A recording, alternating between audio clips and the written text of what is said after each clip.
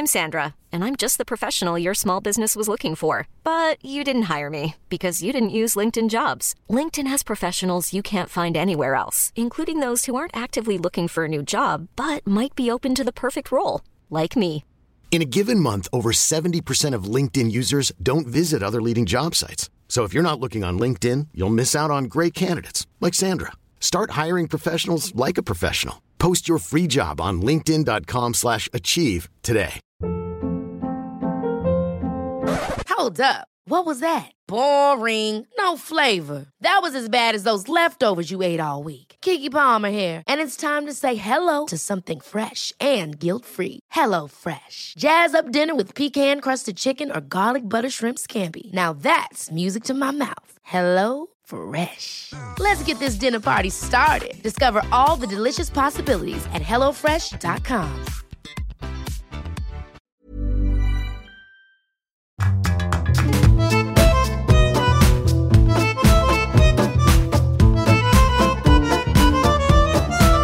Hello and welcome along to Writer's Routine. This week we're chatting to Sally Page. Now, her debut is everywhere. If you've been in a bookshop recently, you'll have probably seen The Keeper of Stories front and centre in the window. We talk about why when she's writing, she's writing. Also, why she started research for this a year before she actually started the writing. And now that she has found success in the book club genre, how does she feel perhaps being tied to it? I was always writing in the book club fiction with the exception of one book, the first book I wrote. But the other books I've written, they're in that book club fiction. I think obviously as you write more, you hope you get better. So you push yourself to make the stories better. And you learn certain things of, pace, narrative arc, all these things. So you go back and you're trying to fine tune and make your work better. So that definitely is part of the process. But in terms of are they a Sally Page book, I think my books are, they are about what I want to write about, which is community, friendship. They will all, they don't steer away from dark subjects, but I can absolutely tell you they will always have a happy ending because I am the ultimate optimist. There is more with Sally Page in this week's Writer's Routine.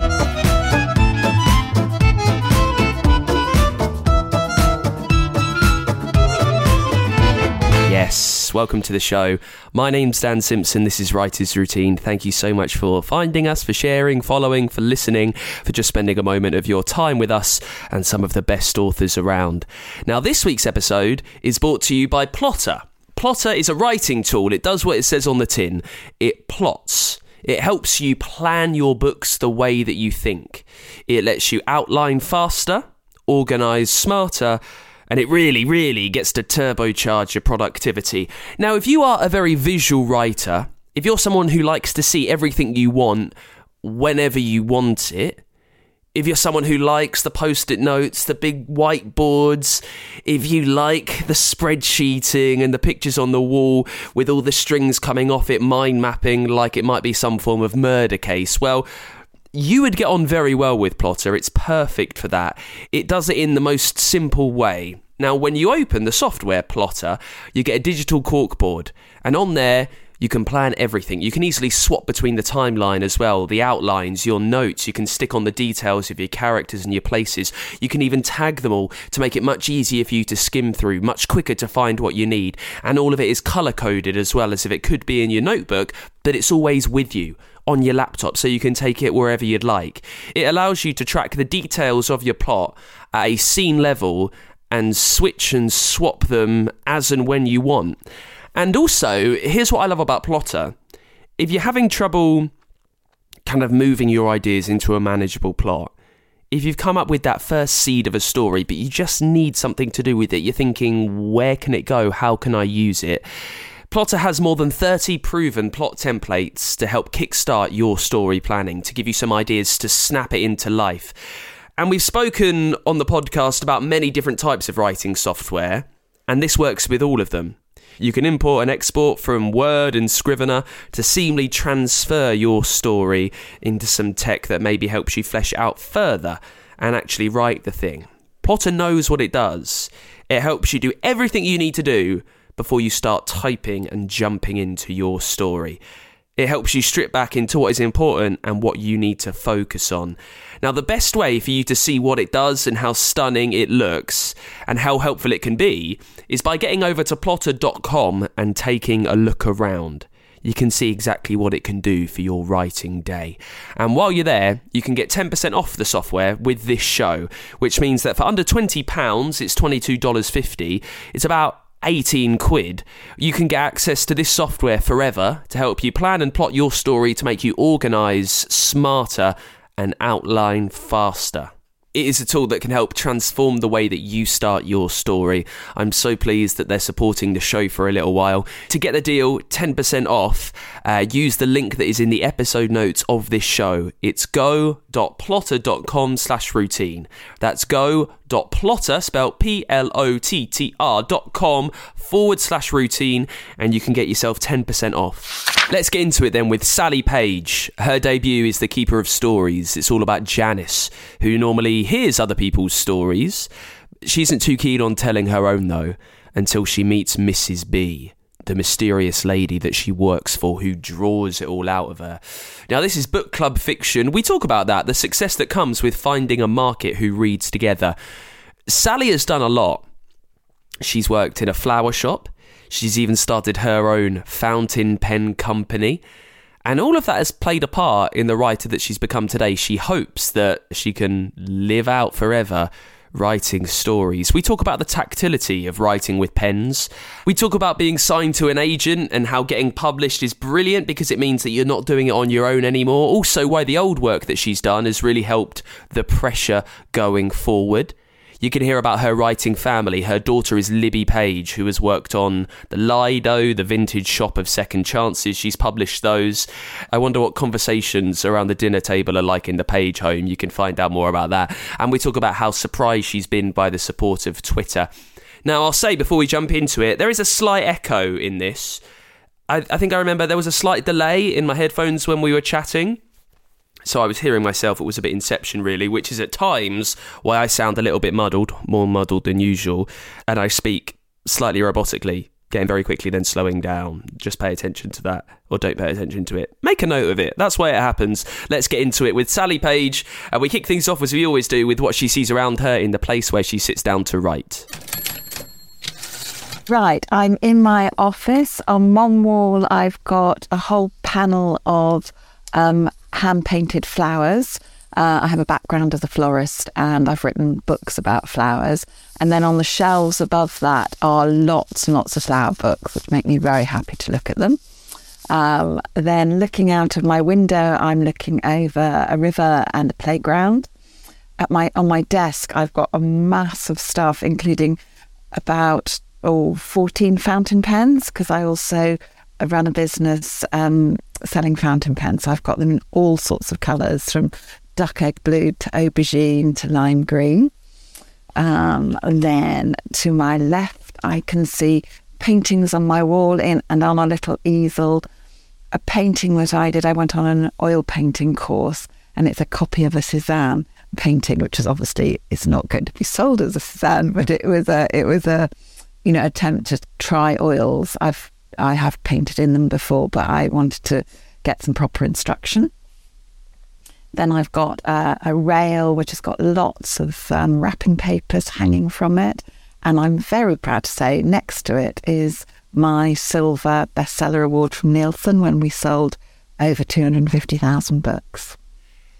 I'm always fascinated by those signs around you, like the silver certificate, the silver that shows that you've done it before. Why is it important for you to have it there? Is there ever a moment where you're finding the going a little bit tough and you can turn to that and remind yourself that you've done this and it went quite well?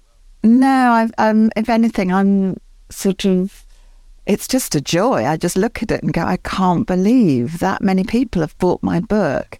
And I just love writing. So if anything, it reassures me that hopefully this is what I can do for my living from now on. Quite a lot of stuff around you that's inspirational, with your own painting, the Suzanne or the Sue Sal. Maybe you could sell it as that. What about anything practical around you? Plot points, post-it notes, maybe a whiteboard that tells you where you're going? No, because when I do that, I would be sitting at my dining room table, I think, with lots of paper set out in front of me. I do have a bottle of ink, which on the front of it is etched, "Stories yet to be written." So that's kind of a bit of inspiration for me. But yes, if I'm going to start plotting, I have to have a bigger table. I'm quite fascinated by the fountain pen company. So this is Plume's Pens. Yes. I speak to a lot of authors doing this show, and most of them type onto a keyboard, use their laptop. What is it about the tactility of writing with pens, getting words down on a page in quite an old school style, that really inspires you? Well, I think, I shouldn't give you the idea that I handwrite my novels. I touch type, and that's one of the best things I ever learnt to do. So I did it when my daughters were growing up and trying to convince them to try.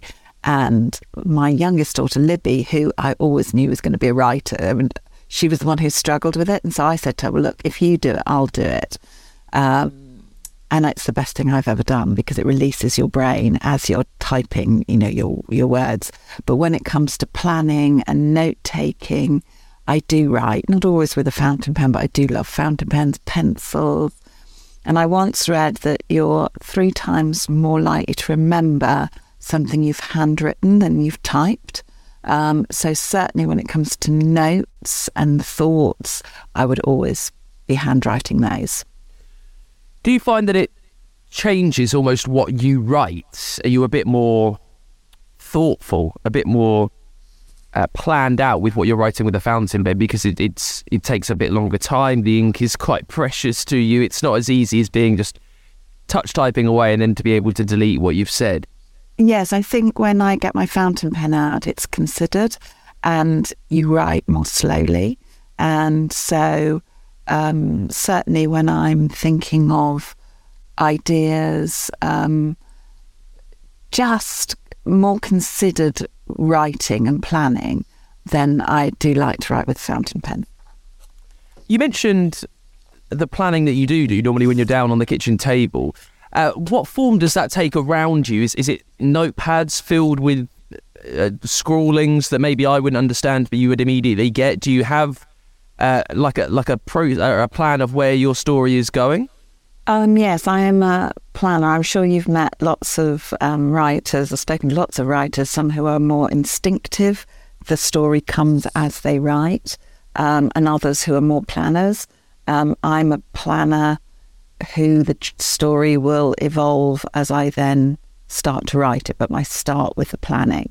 And that will involve big sheets of paper so that I've got the space to more do like spider diagrams of things that are going on.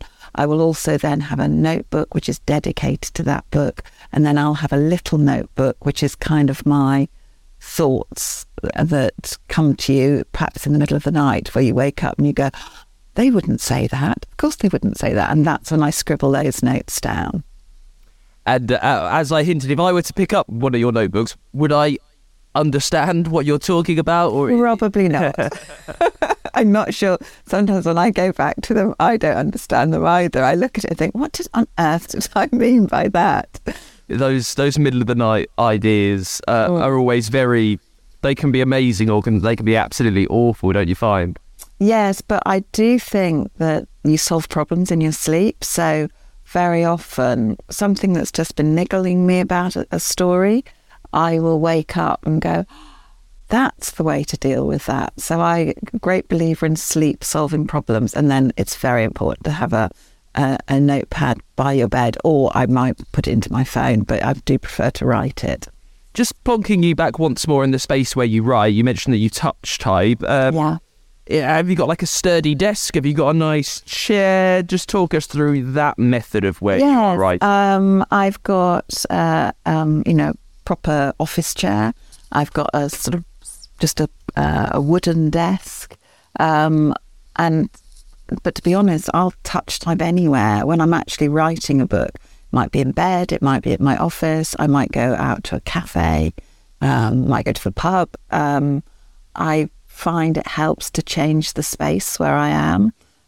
So I'll do quite a bit of planning and admin in my office, but then it'll be all around the house that I will actually write the book. Why do you find changing a space helps you?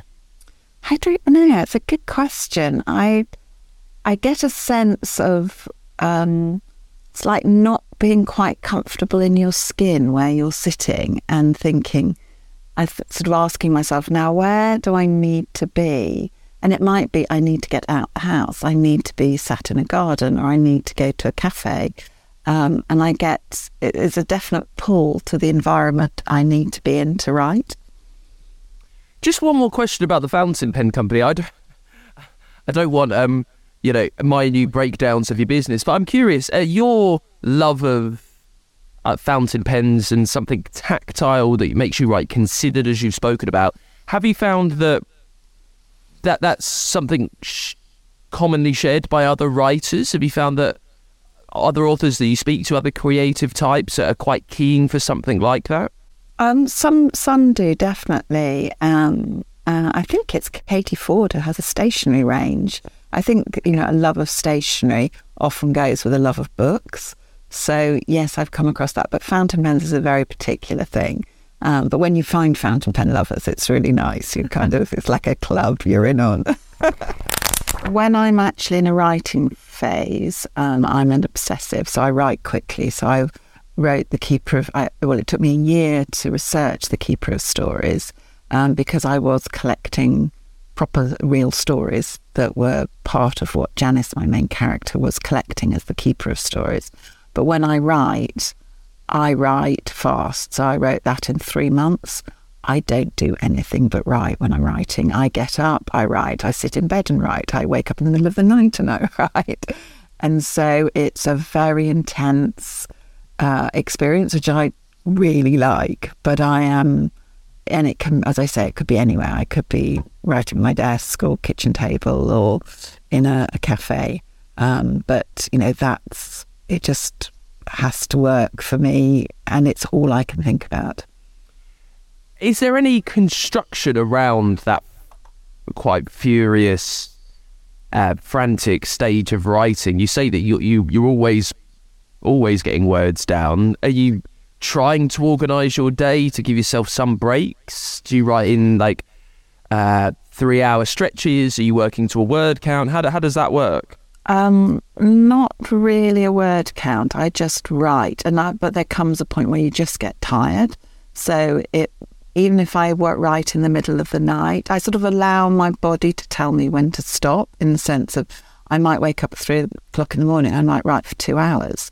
And I don't worry about it because I know that, I can catch up on sleep later on.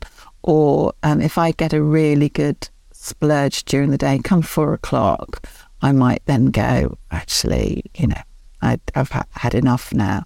And certainly if I struggle with a thought and what my characters are going to do, I often go for a walk. And then I talk to myself as I walk about, what they would do, what they would say. Why is it like this? Simply because you've got so much on that you have to cram your writing into 3-month frantic stretches? Not really. I think I'm just an obsessive. It's just like when it takes me, and I really want to write. And I miss it when I'm not doing it. So at the moment, I've just done a lot of editing of book 2, and I will have line edits to do now on that in a few weeks' time. But I know I'm going to have to write something else. I'll need something to sort of get my teeth into. But it's lovely. It's not a horrible thing. But I sort of have given in to realising that I am like this, and that's the way that I write.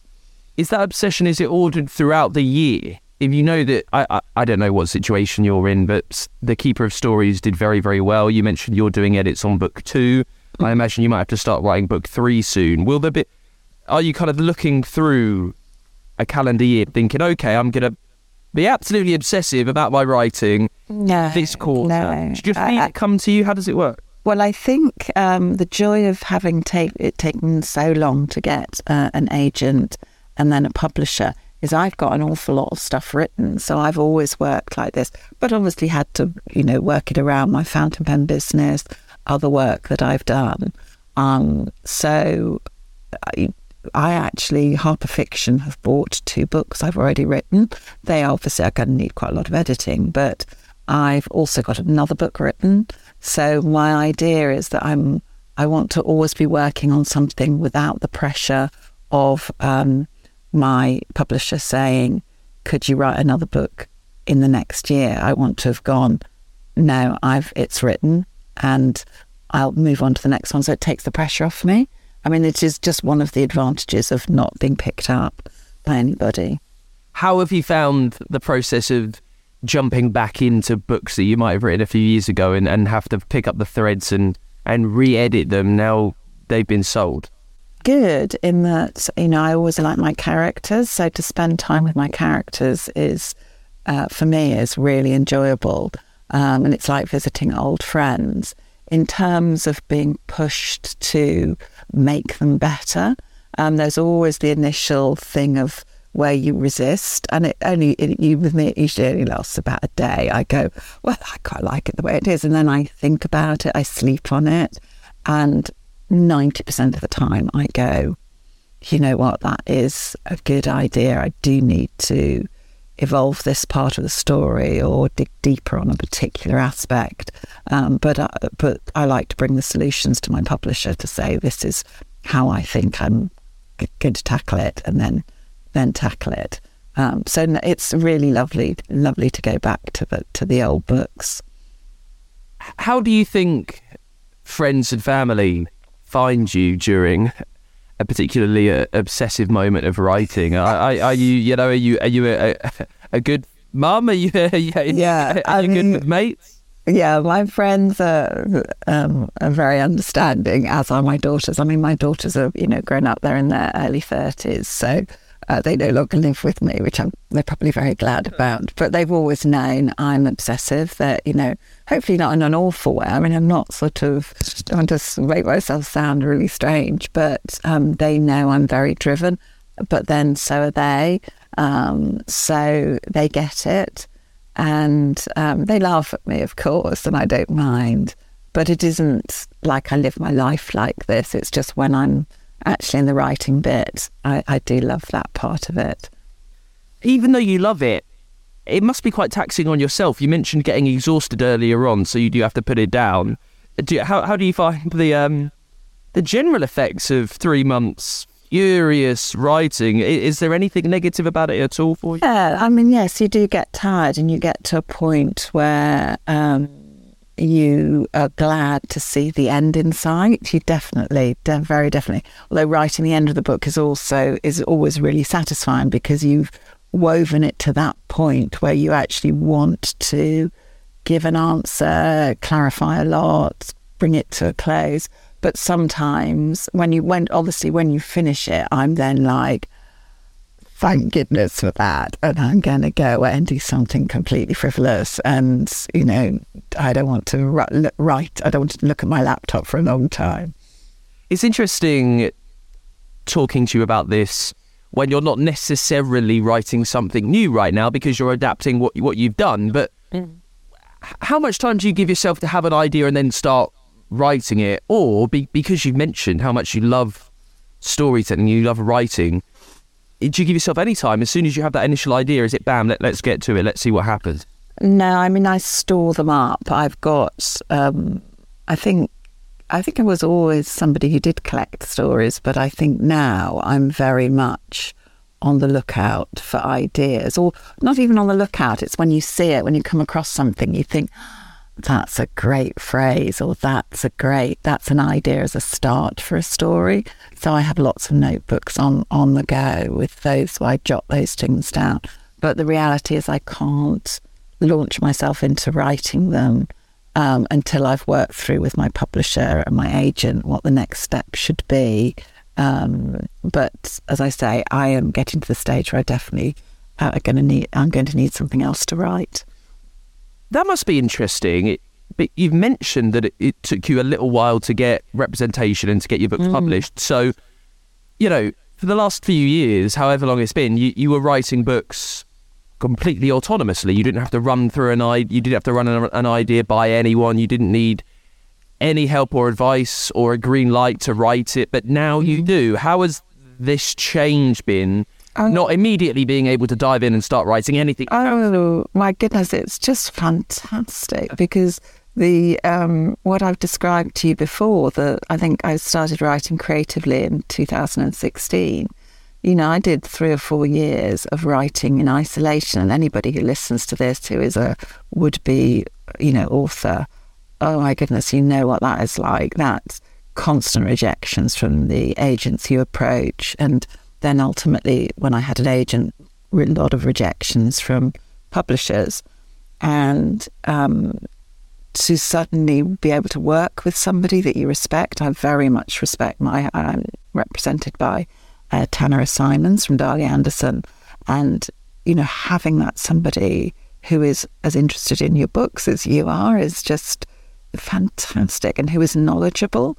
So the process now is just fantastic. And now, obviously I've got publishers and editors and marketing people who are interested in my work. I mean, it's just a joy compared to writing in isolation and dealing with rejection in isolation. Well, I was sent an email fairly recently by an aspiring writer, or someone that is writing that hasn't been picked up yet, having trouble with, I guess, the confidence to keep going. When you are faced with a lot of rejection, even before you have an agent, how did you keep going? How did you keep finding the confidence and belief in your work when everyone is saying, well, it might not be good enough?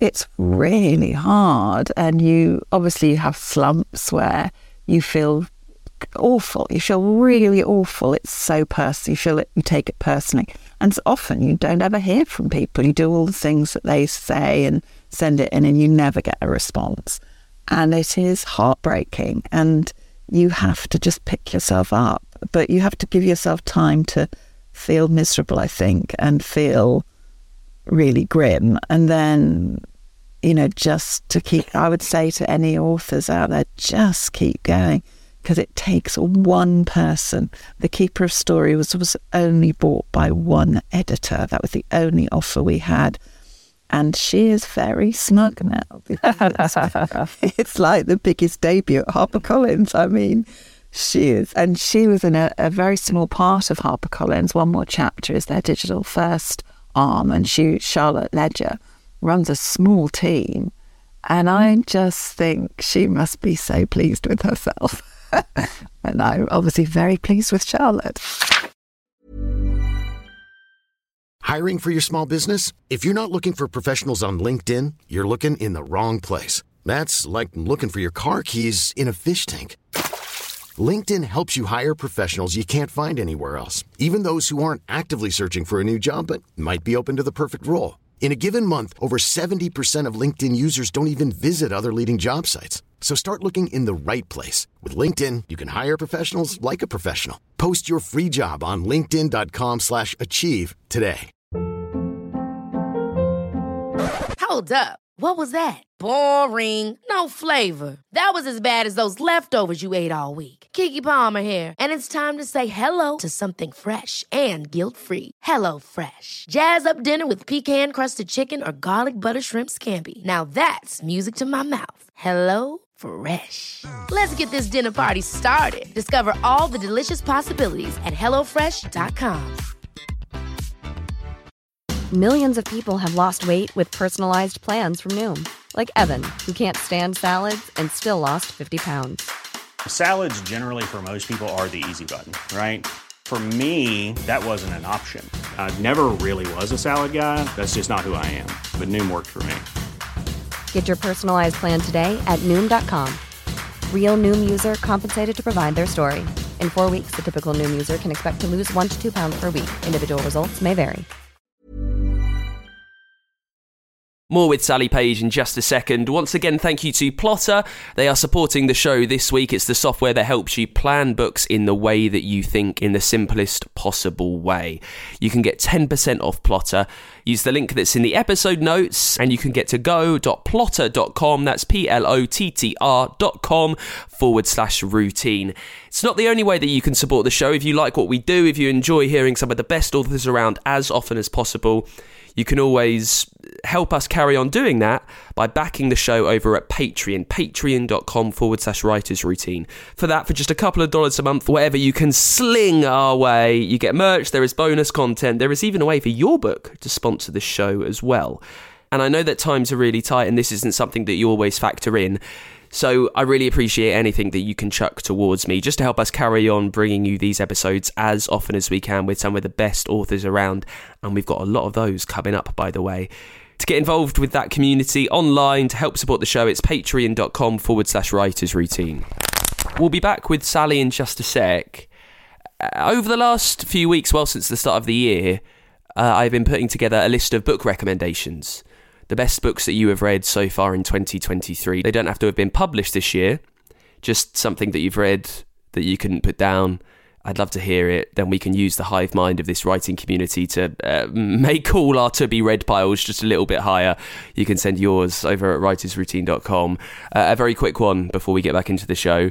Sarah Kelleher has got in touch. She recommends Boy Swallows Universe by Trent Dalton, who we had on in the podcast, actually. I interviewed Trent, maybe it was I think it was like 2019, I think we chatted. Or it might have been a few months before we were into lockdown. It was 2019, 2020. Go back and listen. Trent was a fantastic guest. Sarah says, it's all about a young Australian growing up around criminals. It's absolutely worth the hype. It was the ABIA Book of the Year, Boy Swallows Universe by Trent Dalton. And if you missed that chat, make sure you catch up from a few years ago in your podcast feed.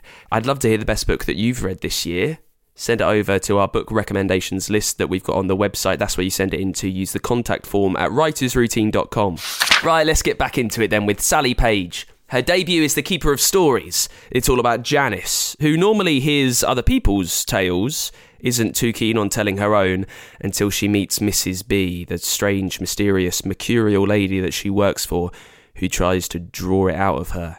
In this part, we talk about the conversation at a book launch that Sally had with someone very surprising, which gave her the idea for the book.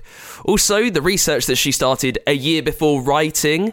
And we get back into it with the moment that she realised that the book was doing well. I mean, that took a while. I think when it was launched, it very quickly rose up, the charts on Amazon. And that was, because they're digital first, they obviously they create a paperback as well, but they are very knowledgeable about how to market on the digital platforms. And so I thought that's a real show of their expertise, but also the work they'd done beforehand in getting it out to bloggers and things like that. And then it stayed there. And that's what I couldn't believe. I don't think anybody can still believe it's staying there. And that was driven by readers' word of mouth, which of course I'm, just delighted by, because whilst, One More Chapter used huge expertise to get me out into the market, it was very small budget. I didn't have a lot of hype behind me. So it's grown and stayed there through word of mouth, which is, as an author who's been rejected by lots and lots of times, is such it just makes you feel amazing. It's changed things out of all proportion. I mean, it means that this is, what I can do for hopefully a long time to come. And, I have worked in many different roles, self-employed. I've brought up my daughters on my own.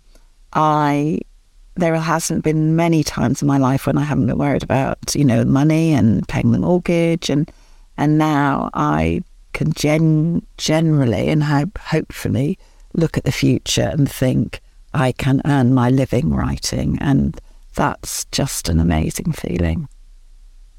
How much has the nature of its success and where it was successful changed how you're working on books that you had written a few years ago. We mentioned that you're now editing those as new books. The fact that it's almost book club fiction, without absolutely hammering it into a genre. But now people who pick up a Sally Page book might expect certain things, which perhaps books that you had written 5 years ago don't have. How much are you keeping that in mind when you are going over books that you've written before? I think I was always writing in the book club fiction with the exception of one book, the first book I wrote. But the other books I've written, they're in that book club fiction. I think obviously as you write more, you hope you get better. So you push yourself to make the stories better. And you learn certain things of, pace, narrative arc, all these things. So you go back and you're trying to fine tune and make your work better. So that definitely is part of the process. But in terms of are they a Sally Page book, I think my books are, they are about what I want to write about, which is community, friendship.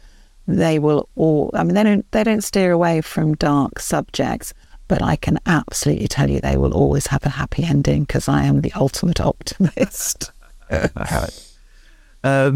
Yeah, that's fantastic. You talked about learning things. How actively does that happen? Because although you've sold many books, you're publishing your second this year, so you're only 2 books down.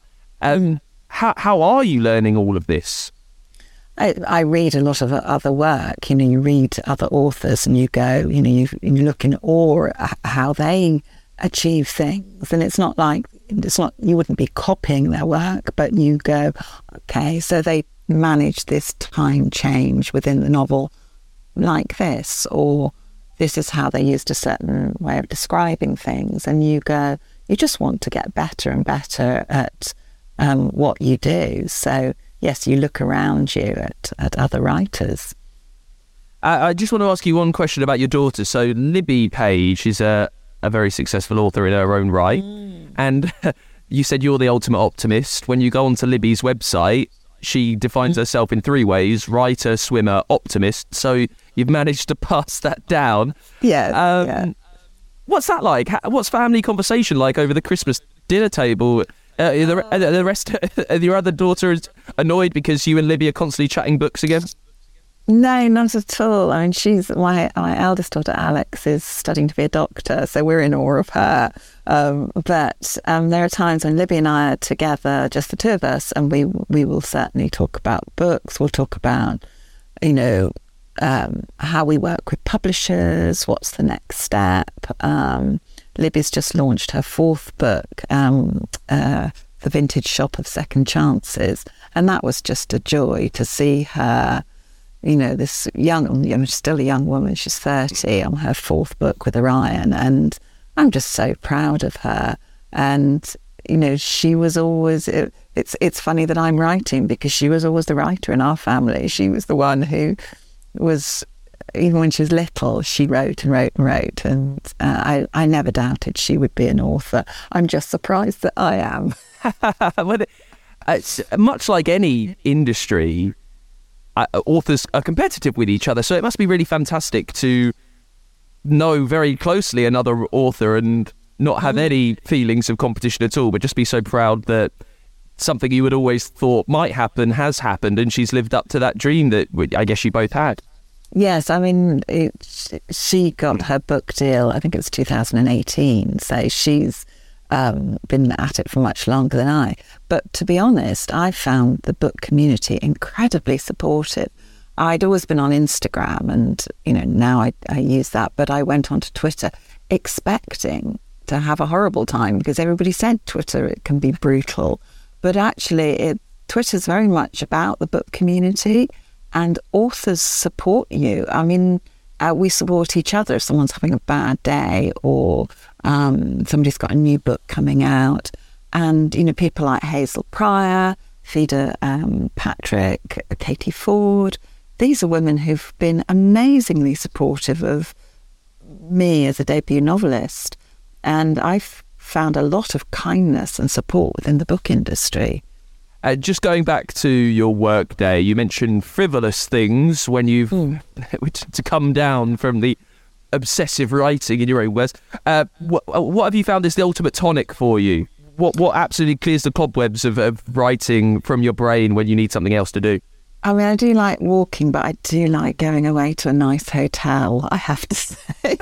And, you know, I think going somewhere special and having a nice meal and, you know, some wine, and if you can stay overnight, that makes me very happy. Yeah, so that would be my ultimate, you know, when I've finished writing or I need a break, or sometimes even researching things.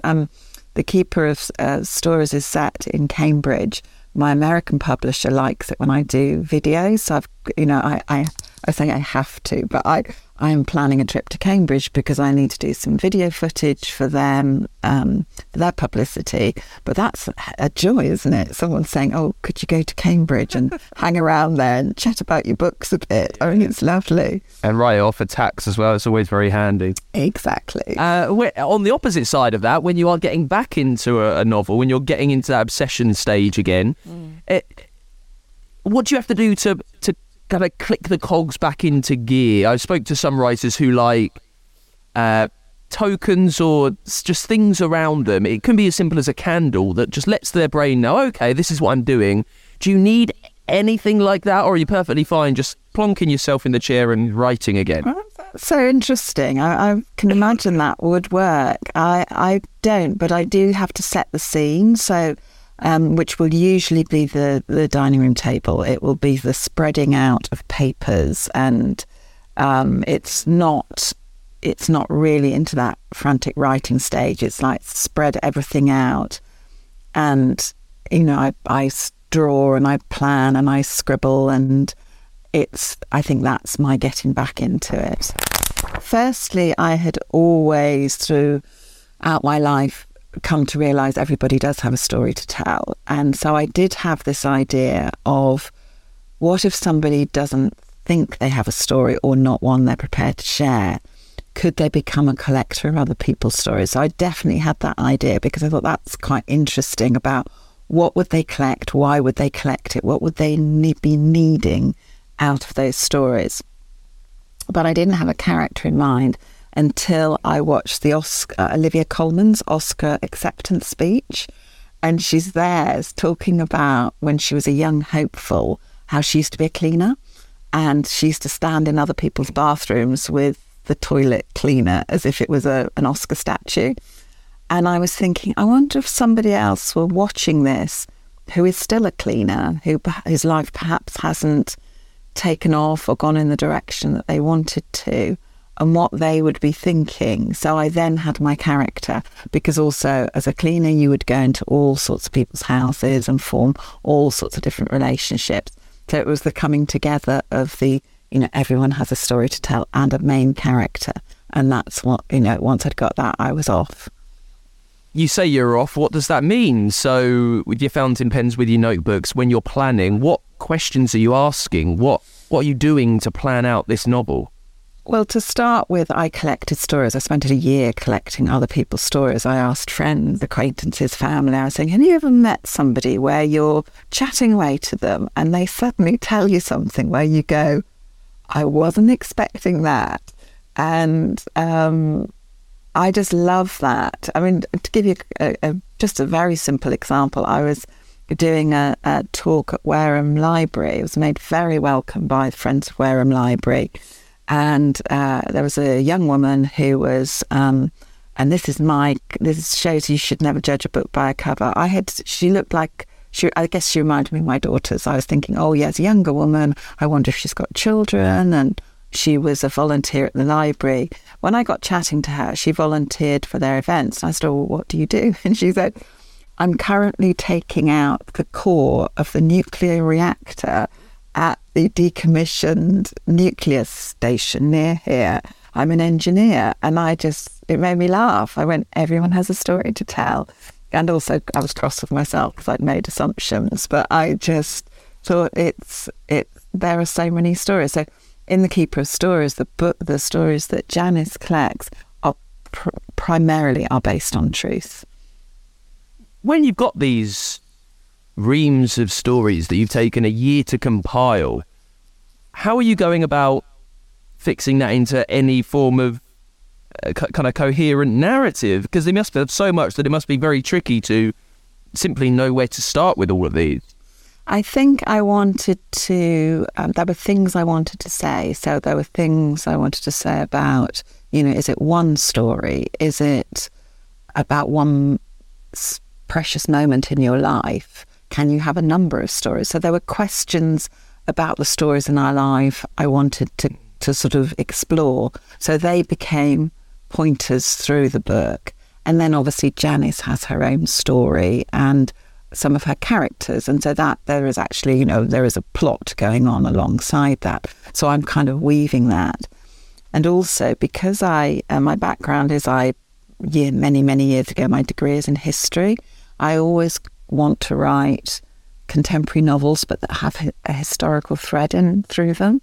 So there is a historical story that runs through it, which is when Janice meets this very tricksy character, Mrs. B, who's in her 90s. It is Mrs. B who wants to find out Janice's story. She's the first person to say, well, what's your story?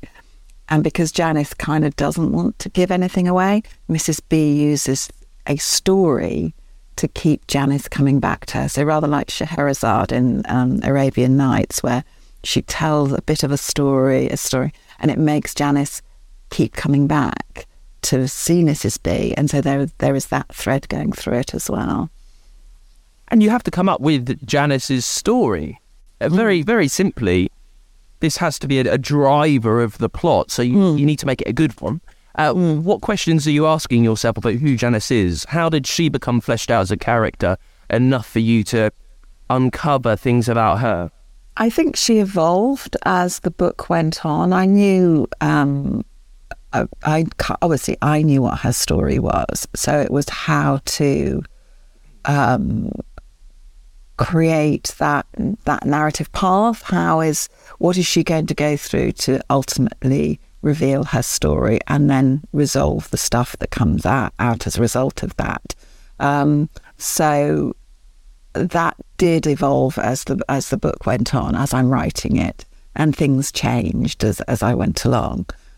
It's kind of a mixture, I think, of planning and sort of intuition and, working on the hoof, really. When you had found an agent and then a publisher, what were you working with your editor on this novel about? What were they doing? How were they changing things? Well, with this novel, they changed very little. There were very few structural edits. That's not the case with my second novel, but with the first one, I was let off very lightly. They really liked it as it was, with just a few question marks. And then obviously we went into line edits. With my next book, it had a lot more structural changes, but ultimately it did make it a better book. She says, hopefully.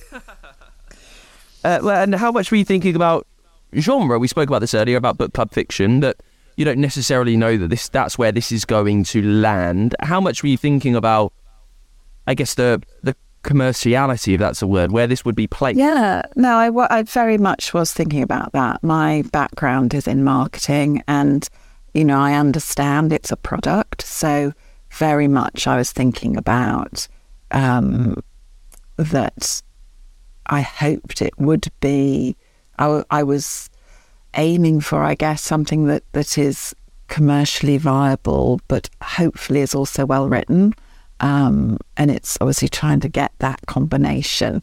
But I guess at the end of the day, I was writing what I could write. As much as I hoped it ticked those boxes, you can only write what you can write, I think. You spoke earlier about your optimism. You like to finish a novel on a happy ending. How naturally does that normally fit with what you are writing? Sometimes does it ever feel like you do need to slightly change things to make things have a happier climax? No, the happy ending is always easy to find. That's never a problem. I think the bringing out some of the darker sides, that is more difficult, but you still want to do it. You have to sort of that's the bit that I find harder, because it's more revealing about what you've experienced, or just that it's, you have to dig into your emotions. I was on the train the other day writing, and I was crying, and I could see the woman opposite me looking at me, and I wanted her to, I couldn't say I'm okay. I wanted her to ask me, are you okay? Because then I could go, I'm writing a book, it's all right. But I didn't know how to have that conversation, and I could see she's looking concerned. But in a way, if it's making me cry, I figure I am tapping into something that hopefully is true, and hopefully that will, other readers might be touched by it. If that darker aspect doesn't necessarily come naturally, you do find that a bit tougher. How have you made it easier for you? How have you got better? What questions are you asking while you're writing to draw out some of the darkness? I think that it's not that it's not like I'm a completely optimistic person. I live in the real world. I've seen, enough sadness and tragedy in my life. I'm 61 now. So it's not that I am an optimist, of course, but I'm not somebody who's naive. So I can access that. It's actually just more difficult because often it's more personal, showing that darker, or the grief you might have experienced. It might not be that you're writing about something that you personally have experienced, but you tap into the emotions you have felt on other occasions to get at that stuff. We spoke about the success that you've had with the first book and how that has changed things for you. What have you learned from this process that might change the way you go into your second book and then future novels? I think that I would always talk to my agent and publisher first before embarking on a completely new book, because ultimately it's a product. So now I've got this wonderful team. I would always take talk to them first, because that it's a privilege to be working with them, and also to have that degree of guidance. And obviously then you hope that they will be able to sell your book, to more people. Last question. It sounds like one of those blowing smoke questions, so I apologise for my fawning. But you seem to have done quite a lot, and it's varied, and did the history degree, then you opened the flower shop, and then you got the fountain pen company, and now you're a successful author. I guess, where does that drive come from? So many people find one lane of one thing to do, and they do that forever.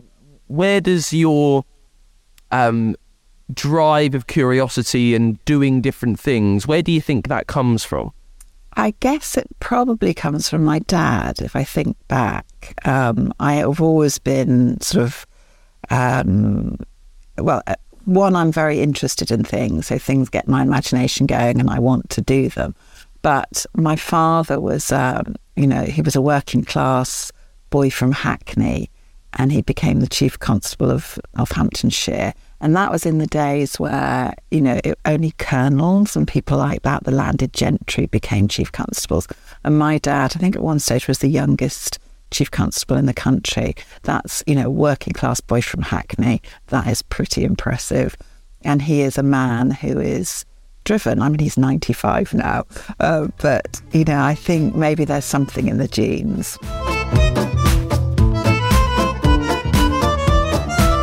Thank you so much to Sally Page for coming on the show. You can pick up a copy of that book, The Keeper of Stories, right now if you walk into any bookshop, preferably the one locally down your road, that one that's independent. Go in there, you'll find The Keeper of Stories front and centre, I would imagine.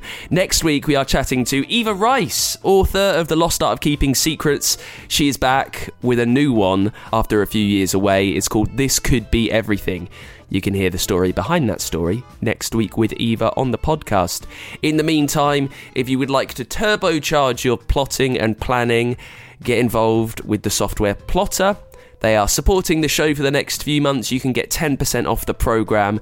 Get to go.plottr, PLOTTR.com/routine. Make it easy. Use the link that is in the episode notes wherever you're listening.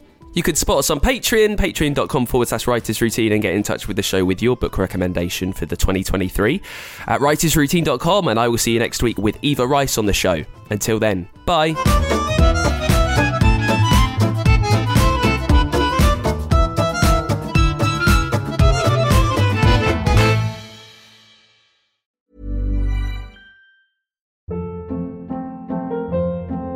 Hold up. What was that? Boring. No flavor. That was as bad as those leftovers you ate all week. Keke Palmer here, and it's time to say hello to something fresh and guilt-free. Hello Fresh. Jazz up dinner with pecan-crusted chicken or garlic butter shrimp scampi. Now that's music to my mouth. Hello Fresh. Let's get this dinner party started. Discover all the delicious possibilities at hellofresh.com. Planning for your next trip? Elevate your travel style with Quince. Quince has all the jet-setting essentials you'll want for your next getaway, like European linen, premium luggage options, buttery soft Italian leather bags, and so much more. And is all priced at 50 to 80% less than similar brands. Plus, Quince only works with factories that use safe and ethical manufacturing practices. Pack your bags with high-quality essentials you'll be wearing for vacations to come with Quince. Go to quince.com/pack for free shipping and 365-day returns.